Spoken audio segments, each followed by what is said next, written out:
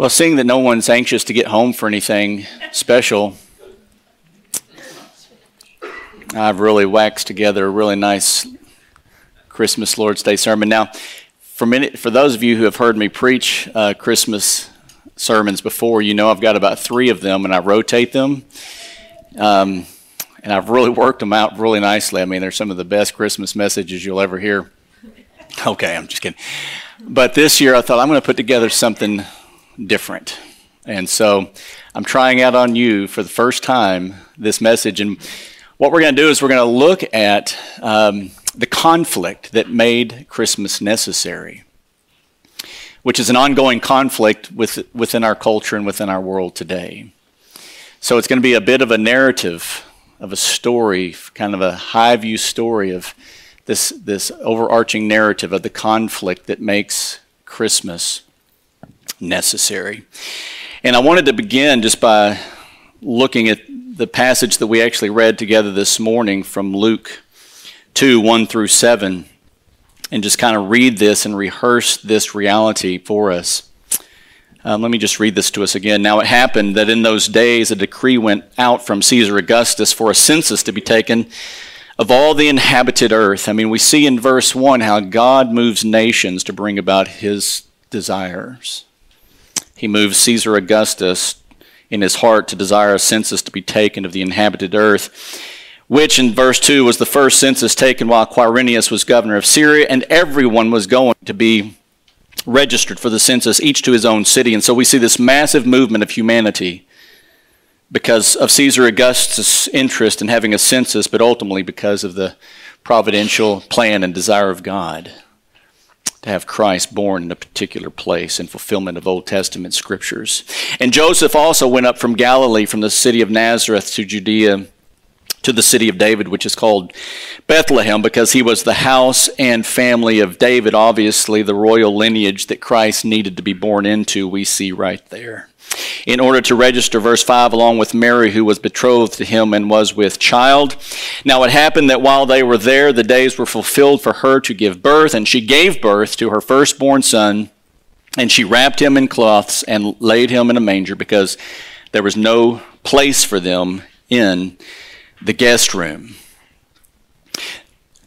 Have you started sensing and having this awkward feeling over the last decade or so that our culture is working really hard to keep Christ out of Christmas? Christmas parades turned into holiday parades. Christmas trees, now we call them holiday trees. Instead of saying Merry Christmas, most people now are just saying Happy Holidays to each other. It's working. The cultural air in which we breathe, as it starts just making progressive little movements, one decade upon one, it's in essence the death by 1,000 cuts process. Everywhere we look in our culture, Christ is being stripped from Christmas, even from the White House this year. If you didn't notice some of the statements that were made, Christ was conveniently removed. Well, if you feel this way, it's because it's true. The culture in which we live perpetually seeks to snuff out the name and memory of Christ in every way that it can, and it does so for cause.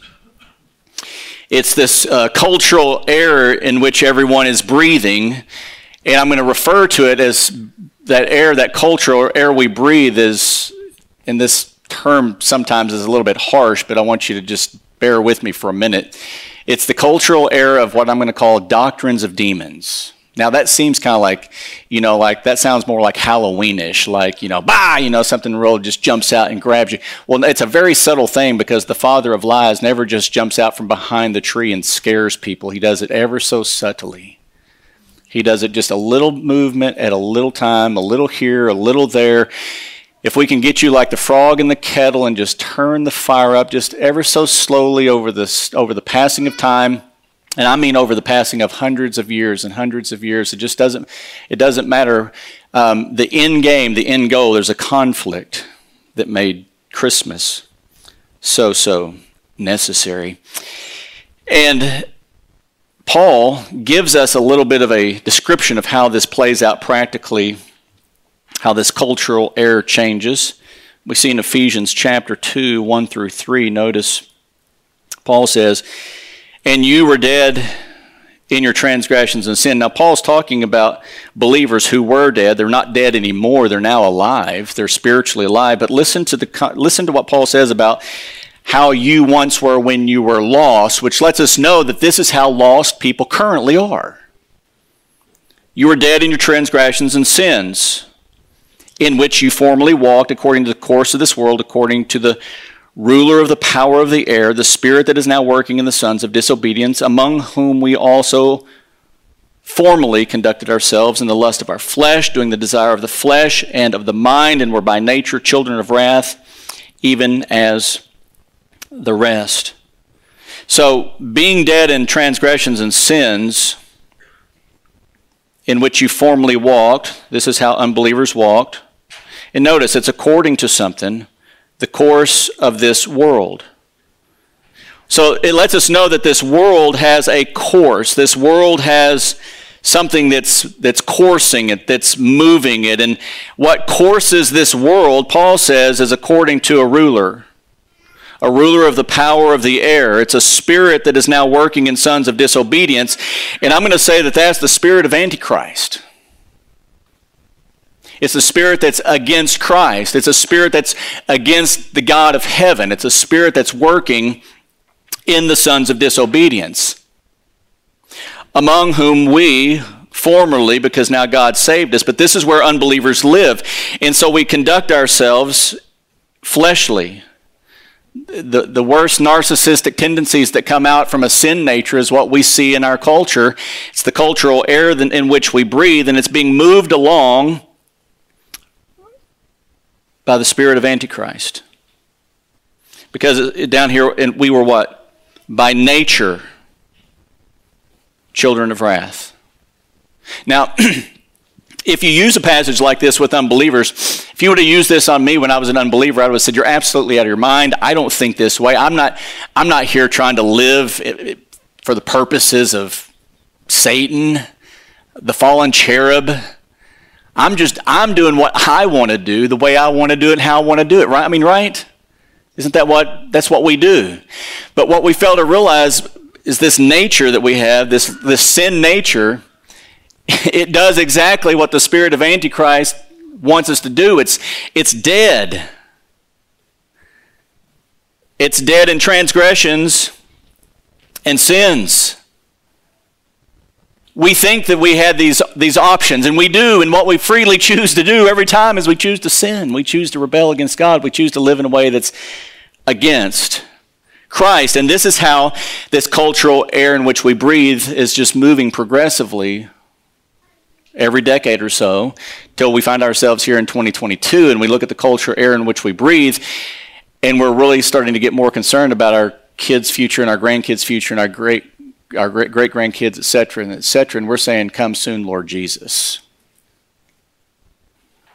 It's where we find ourselves. So it's no wonder that Christ has been and will continue to be stripped from everything in the culture in which we are now living, because narrow, by the way, is the way that leads to life, and the scriptures say, "Few there be who find it." But broad is the way that leads destruction, and many go thereby. And so the culture in which we live, if you want to look at it this way, the believing force is in essence being out-multiplied, outnumbered. I mean, God's the one that's ultimately in charge of salvation, right? Haven't you been surprised sometimes when there's some obvious things that go to the poll for votes and you're thinking, surely no one would vote against this. This is the morally right thing to do. And then you come back and you realize, oh, there's a lot of people that actually don't view morality from a biblical worldview perspective anymore. Have you ever had that thought? Well, if you have, then you and I have shared some thoughts similarly. Now, before we get too deep in this, I did want to say Merry Christmas. This is the air we breathe. This is the culture in which we breathe. And guess what, Christians? There's never been a better time to do what we learned last week, because we are salt and we are light. And in America, which is where we live, this unique experiment, this culture in which we live, there's never been a better time to be salt and to let your light shine than the present. So rather than looking at the culture and say, oh man, it's going to hell in a handbasket, listen, no. People are going to be going to hell. And so he's made you salt and light so that you can let it shine and so that you have lips and you can speak the glorious gospel. We've got to be bolder.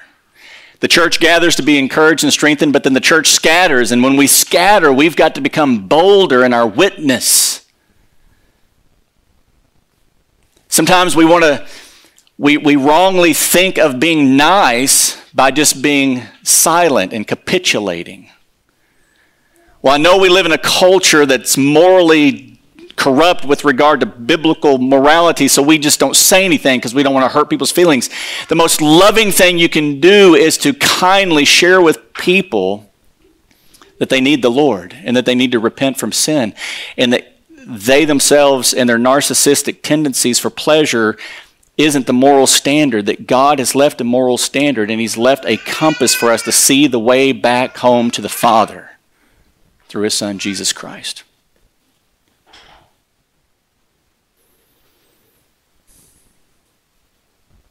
So this cultural battle, this conflict that makes Christmas necessary, it takes us all the way back to the book of beginnings.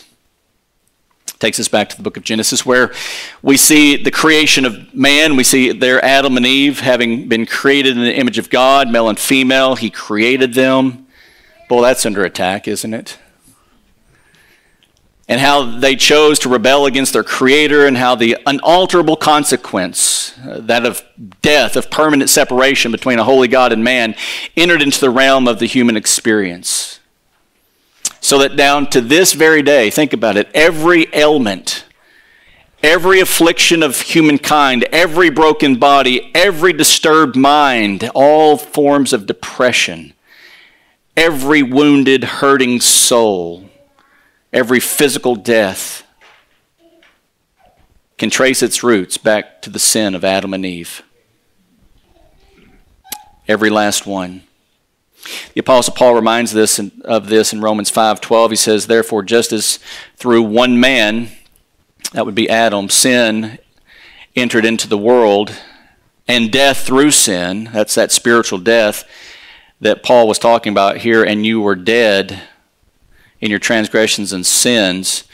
That sin that entered the world came by means of one man, Adam, and then death spread to all people. So death spread to all men because all sinned. In other words, whether the fallen sinful mind can appreciate or like this or not, our culpability before God is rooted in Adam.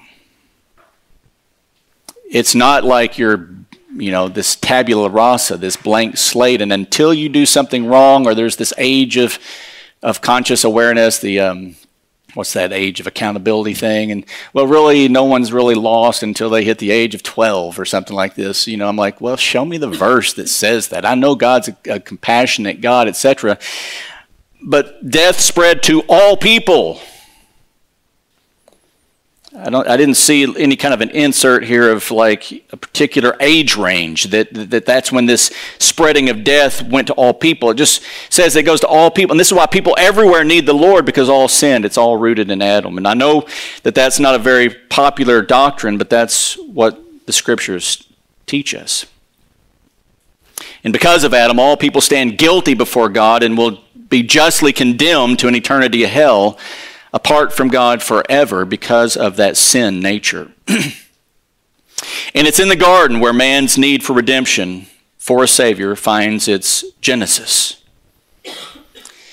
Now, I'm sure we all remember the opening skirmish that took place there in the Garden of Eden, right? How Satan, through the use of a serpent, tempted Adam and Eve to disobey God, and it's here where we do well to ask ourselves the question, why?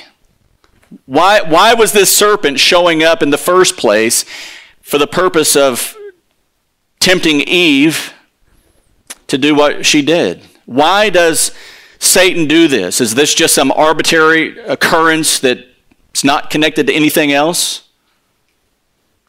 Well, what we know is that Satan was himself at one time the highest and the most beautiful and powerful of all created angelic beings. Ezekiel in chapter 28:14 calls him the anointed cherub. And as the anointed cherub, he rose and rebelled against God. Listen to what he says here in this Isaiah passage that we're familiar with. We have the 5 I wills of this beautiful cherub. But you said in your heart, I will ascend to heaven.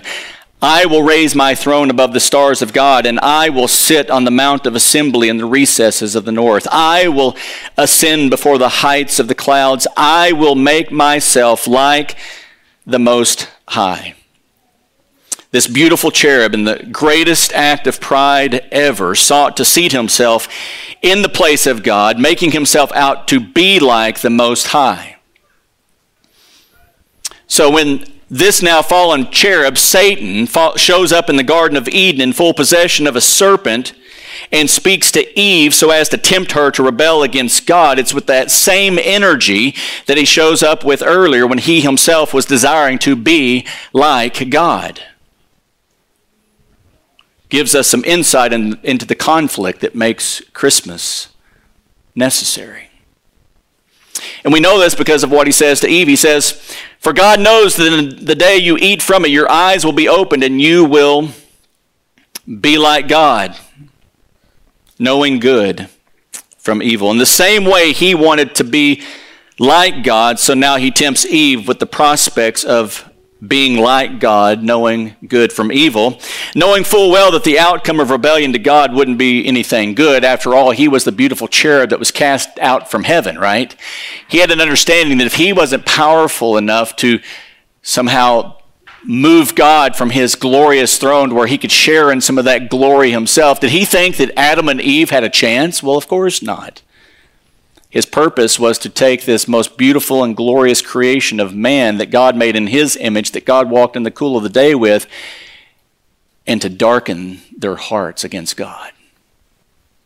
It was his continual conflict against the God Most High that ultimately turns and makes Christmas so necessary. And Satan, through his unrealized ambition of being like God, solicited Eve in that same and like manner. And he does it so subtly, so carefully worded, so eloquently disguised came this seductive invitation of being like God. Unless we forget, the father of lies, Satan, is still and always serves up deception in this same way. Offering life, you will be like something you've never imagined. You'll be like God. Knowing in reality, it just simply brings death, separation. Listen to how one commentator put it. He says it this way. He says it's, quote, poison garnished with a little truth. Doesn't that sound like the way Satan ushers out his lies? Poison garnished with a little truth. Enough garnished to disguise the deadly impact of sinking your teeth into such a beautiful apple.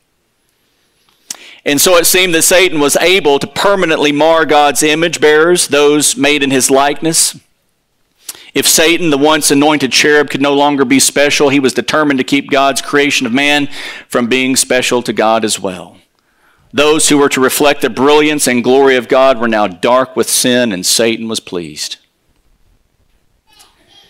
Until God prescribed judgment that followed said rebellion there in the garden to Adam, and for his sin, he said that all of humanity would be born under divine judgment. Physical death would now be a reality for all flesh as the curse of sin is felt far and wide, and even the earth itself is cursed. Thorns and thistles would abound. To Eve, for her sin, physical death, pain in childbearing, and a desire to usurp the male leadership that God had ordained in the union between one man and one woman in a very loving, godly way. And for Satan's involvement, he and all who follow him will be judged one day and be consigned to a place of eternal punishment in hell.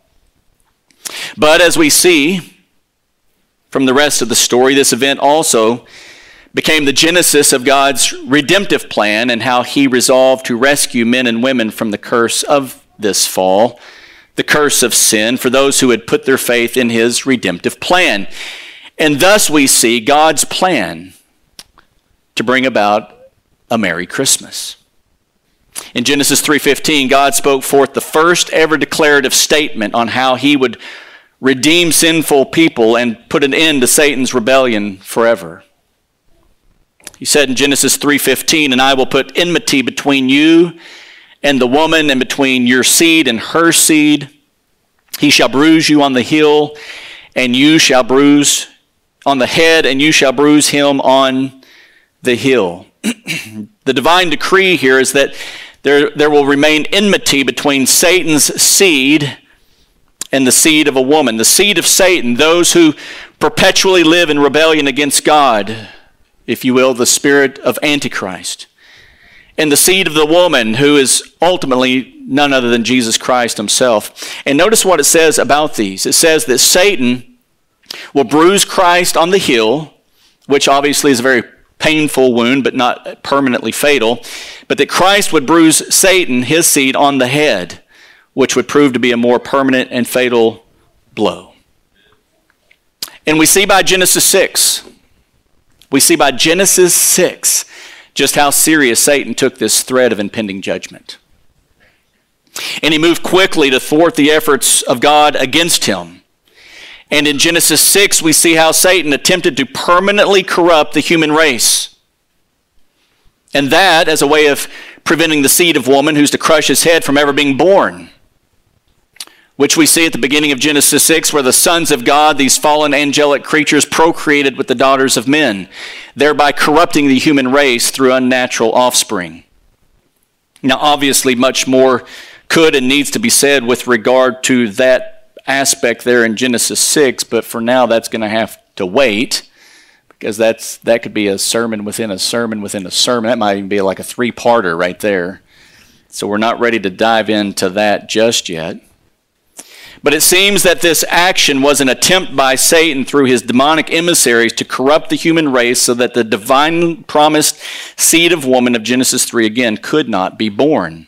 And if successful, Satan's rebellion against God's plan of human redemption history could perhaps be thwarted, and Satan's scheme to devalue the image of God in man could be permanently achieved. So what happens next? Noah, build an ark, Noah. Right? And Yahweh said, "I will blot out man whom I have created from the face of the land, from man to animals, to creeping things, and to birds of the sky, for I regret that I have made them." But Noah found favor in the eyes of Yahweh. God puts down the rebellion and begins anew. The seed of woman, which was to crush Satan's head and redeem the people of God, remain intact in the loins of Noah and his family. And as the unfolding redemptive history has shown, Satan didn't stop there, did he? But has continued seeking ways to thwart the redemptive plans of God.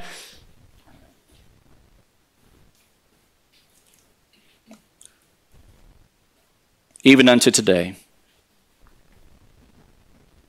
That plan and promise that we saw there in Genesis 3:15. And as such, following the flood, what did we see? By Genesis 10, Satan has deceived and empowered a man by the name of Nimrod, who became the founder and ruler of ancient Babylon.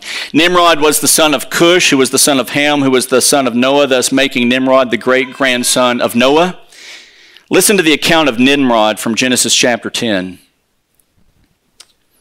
Now Cush was the father of Nimrod. He began to be a mighty one on the earth. He was a mighty hunter before Yahweh. Therefore it is said, like Nimrod, a mighty hunter before Yahweh. The beginning of his kingdom was Babel in the land of Shinar. From that land he went out to Assyria and built Nineveh. That is the great city. And then in chapter 11 of Genesis, we get a little bit more with regard to this story. It says there in Genesis 11:1, "Now the whole earth had the same language and the same words. And they said, 'Come, let us build for ourselves a city and a tower whose top will reach into heaven, and let us make for ourselves a name, lest we be scattered over the face of the whole earth.' And Yahweh said, 'Behold, They are one people, and they all have the same language, and this is what they have begun to do. So now nothing which they purpose to do will be impossible for them. Come, let us go down and there confuse their language, so that they will not understand one another's language. So Yahweh scattered them from there over the face of the whole earth, and they stopped building the city. Therefore, its name was called Babel. So in these passages here from Genesis 10 through Genesis 11, we see that Nimrod was the founder and ruler of the first imperial kingdom, Babel, which is ancient Babylon.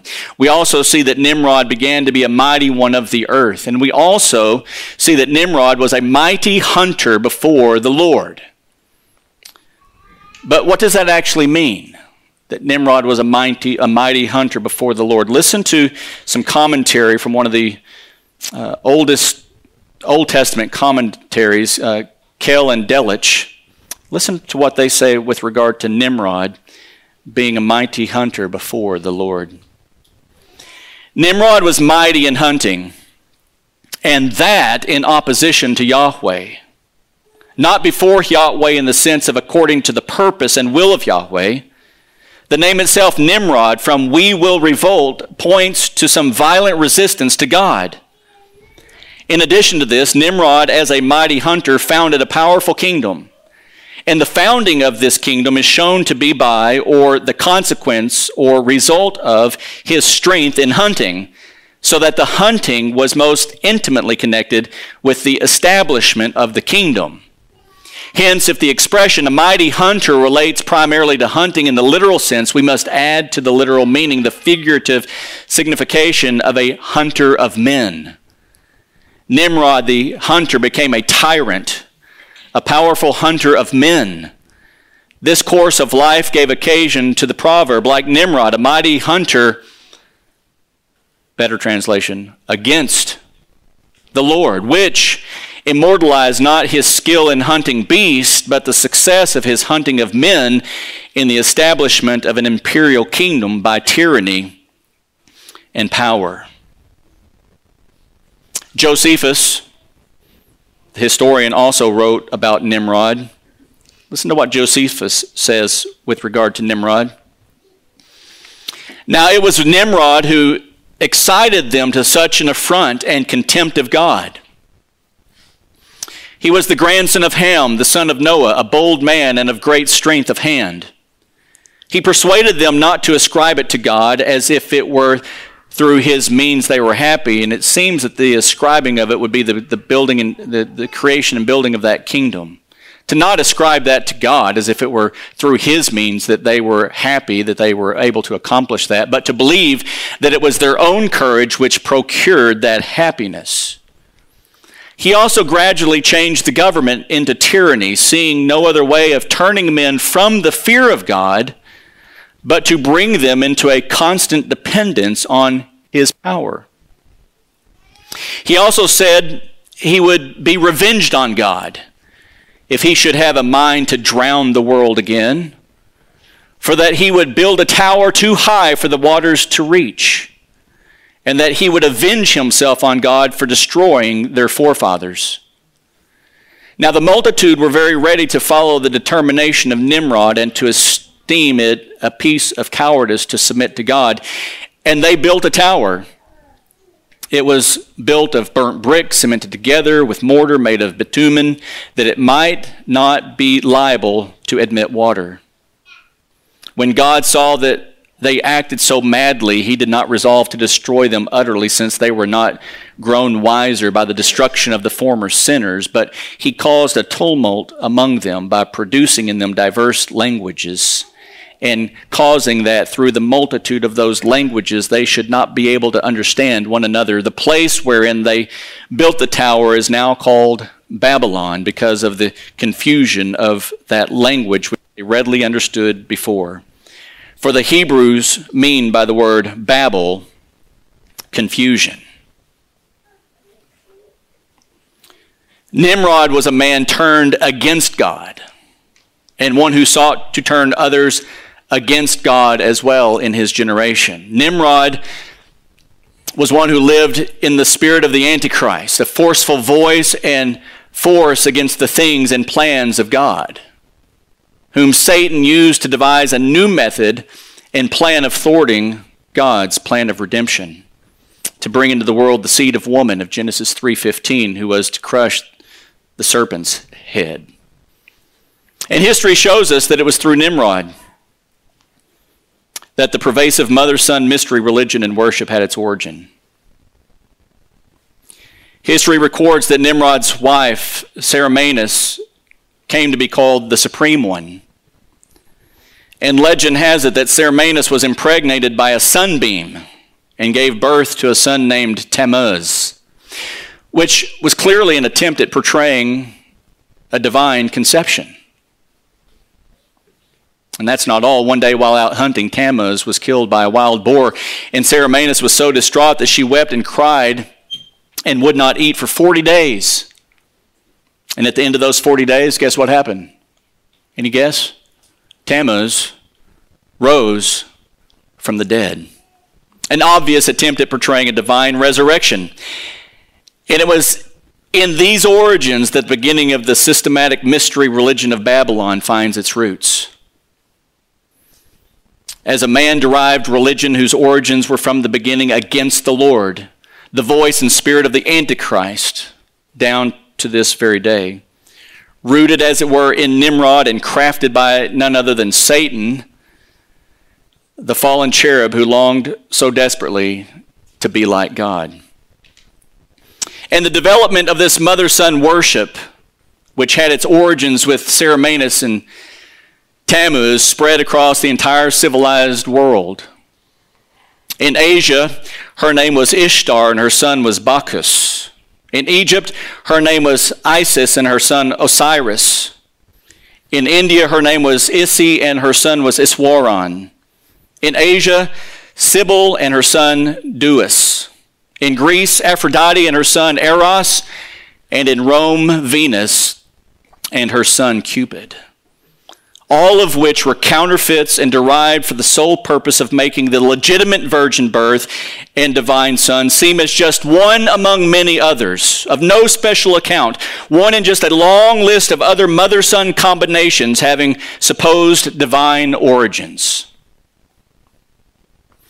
And what in the greatest deception of all was the way in which the Roman Catholic Church took the true virgin birth and divine son relationship and continued to perpetuate the mother-son mystery religion wherein Mary, Jesus' birth mother, is viewed as a perpetual virgin and as a co-redemptrix together with her son in the saving of lost souls, thereby deceiving people and causing them to commit spiritual adultery with her rather than to experience true spiritual union with her son, Jesus, who is Christ the Lord alone.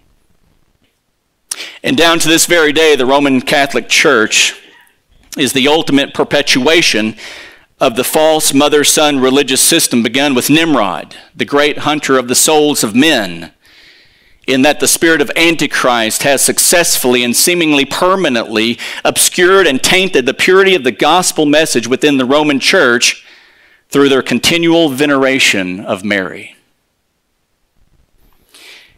And perhaps it's for this reason that John, in Revelation 17:5, identified Rome as, quote, Babylon the Great, the mother of harlots and of the abominations of the earth. It seems that the spirit of Antichrist has so craftily nestled himself up against truth within a so-called legitimate church that the perpetuation of that we see down to this very day.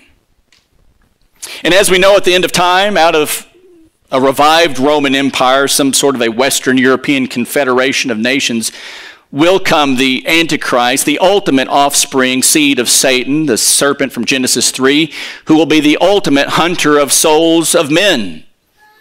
And during the Great Tribulation, all people will be commanded to bow to the image of the Antichrist. Those who comply will receive his mark and give him their allegiance. Those who do not comply will be hunted down and slain. But on a parallel track, going back to Nimrod and his kingdom of Babel. Not too far away from Babel, in ancient Babylon, was another city. It too was inhabited by a people given over to idolatry. It was situated along the Euphrates River. It was known as Ur of the Chaldeans. And in Ur was one man named Abram, later changed to Abraham. And in some way not told to us, Abraham abandoned his father's religion and was called by God to be a follower of the only true living God, the great lover of souls. And to Abraham, God gave a series of unconditional unilateral promises in what became known as the Abrahamic covenant. And primary to this covenant was the promise that, quote, "In thee shall all the families of the earth be blessed." And it was this promise to Abraham that identified him as God's chosen channel through whom the seed of woman was to come. And looking forward in time, it was this promise which pointed to a lowly people, the Jews, living in an insignificant land in Israel within an obscure village, Bethlehem, there in a stable for animals. A righteous, God-fearing Jewish girl, a virgin named Mary, gave birth to the Lamb of God. Just as God had shown the prophet Isaiah in Isaiah 7:14, "Therefore the Lord himself will give you a sign. Behold, the virgin will be with child and bear a son, and she will call his name Emmanuel," which means what? God with us. A sign that no one should have missed. The entire Old Testament is thus a history of how God worked through the nations of men to bring about the fulfillment of the safely delivery of the Son, Jesus the Christ, the seed of the woman of Genesis 3:15, of whom would come and be the blessing to the entire world. From Adam to Abraham to Jesus, the Son of God, who will crush the head of the seed of the serpent, the Antichrist, the spirit of the Antichrist that is still waging war against God's plans and purpose even down to this very day. We see two men, Nimrod and Abraham, two systems. The self-works religious system of Romanism and the faith principle of biblical Christianity as founded in Abraham. Two people, two religious systems, humanism, biblical theism. These people and systems have been in conflict since the beginning of human history. And it was for this very purpose that Satan took possession of a serpent, wormed his way into a garden, and deceptively lied to Eve in order to mar the image and beauty of God in man, which thus started a conflict that made Christmas absolutely necessary. And it's for this reason that we perpetually remember and extol the first advent of Jesus Christ, who was born in Bethlehem under Roman rule, who was rescued, if you think about it, again by God when the Satan-inspired Herod killed all the male children in Bethlehem 2 years of age and under. Yet another attempt to snuff out and to kill the seed of the woman is promised in Genesis 3:15 so Satan's head would not ultimately be crushed and doomed forever into hell. Satan has been working to thwart the plans of God from the beginning of time, before the beginning of time. The story of the advent of Jesus Christ is divine poetry of unparalleled beauty and consequence. It's the story of God's glory and grace and the redemption of sinful man and of triumph over his ancient foe, the beautiful cherub who dared to be like God. This is the conflict that makes Christmas so necessary. And we must never forget that Jesus wasn't born to establish a holiday, another holy day. Jesus was born so that God's glory would look beautifully amazing through trophies of grace upon whom he showed mercy and had grace toward in his saving and redeeming of sinners, Jesus was born for the express purpose of putting a boot on the head of the serpent. And aren't you glad? And aren't you glad that you're no longer dead in your trespasses and sins? Our eyes have been opened. And when we rehearse a story like this, that made the conflict that makes Christmas necessary, those who have had their spiritual eyes open, we can see these things. We have perspective because of our biblical worldview. And it's from this perspective and from this biblical worldview that we need to move ourselves outward. The church gathers to be encouraged and refreshed, but we must move out into that cultural air that's movement is by the very spirit of Antichrist itself, and there is where we do the work of ministry. Amen? Let me tell you, people need the Lord. Because when this conflict that made Christmas necessary is ultimately at its completion, Satan and his emissaries and all who have rejected Christ will forever go into a place of eternal torment. The Bible refers to that place as hell. And we as humans, we don't get to kind of rewrite the scriptures. We were recipients of these divine and spirit-inspired scriptures. We don't get to rewrite them to make it fit our moral interest and needs of the moment. We need to repent of sin and turn to Jesus Christ, the one whose boot is going on the head of the serpent. In him is life, and life exclusively. And people need the Lord, and we need to be that agent that tells people this great news. Now, listen, if you're here this morning and you've yet to put your faith and trust in Jesus Christ exclusively, let me encourage you to do that today. Merry Christmas. Today is the day of salvation. And if you've yet to be saved, and if you've yet to turn and to submit yourself to the Lordship of Christ, please do that today. Find myself, Brother Royce, Pastor Matt. Let us know. We would love to walk with you on the steps of how this glorious life with Christ begins and where to go next. And for those of us who know Christ, let's be strengthened. There's been a war and a conflict been going on from before the creation of Adam and Eve with God's ancient foe, the beautiful cherub, Satan. And there are souls out there today that need the Lord, and he has saved you for such a time and purpose as that, so that you can be a perpetual Merry Christmas everywhere you go, that you can share the love of God through Jesus Christ perpetually everywhere you go. Amen? That's what our lives consist of. So Merry Christmas. Let's pray.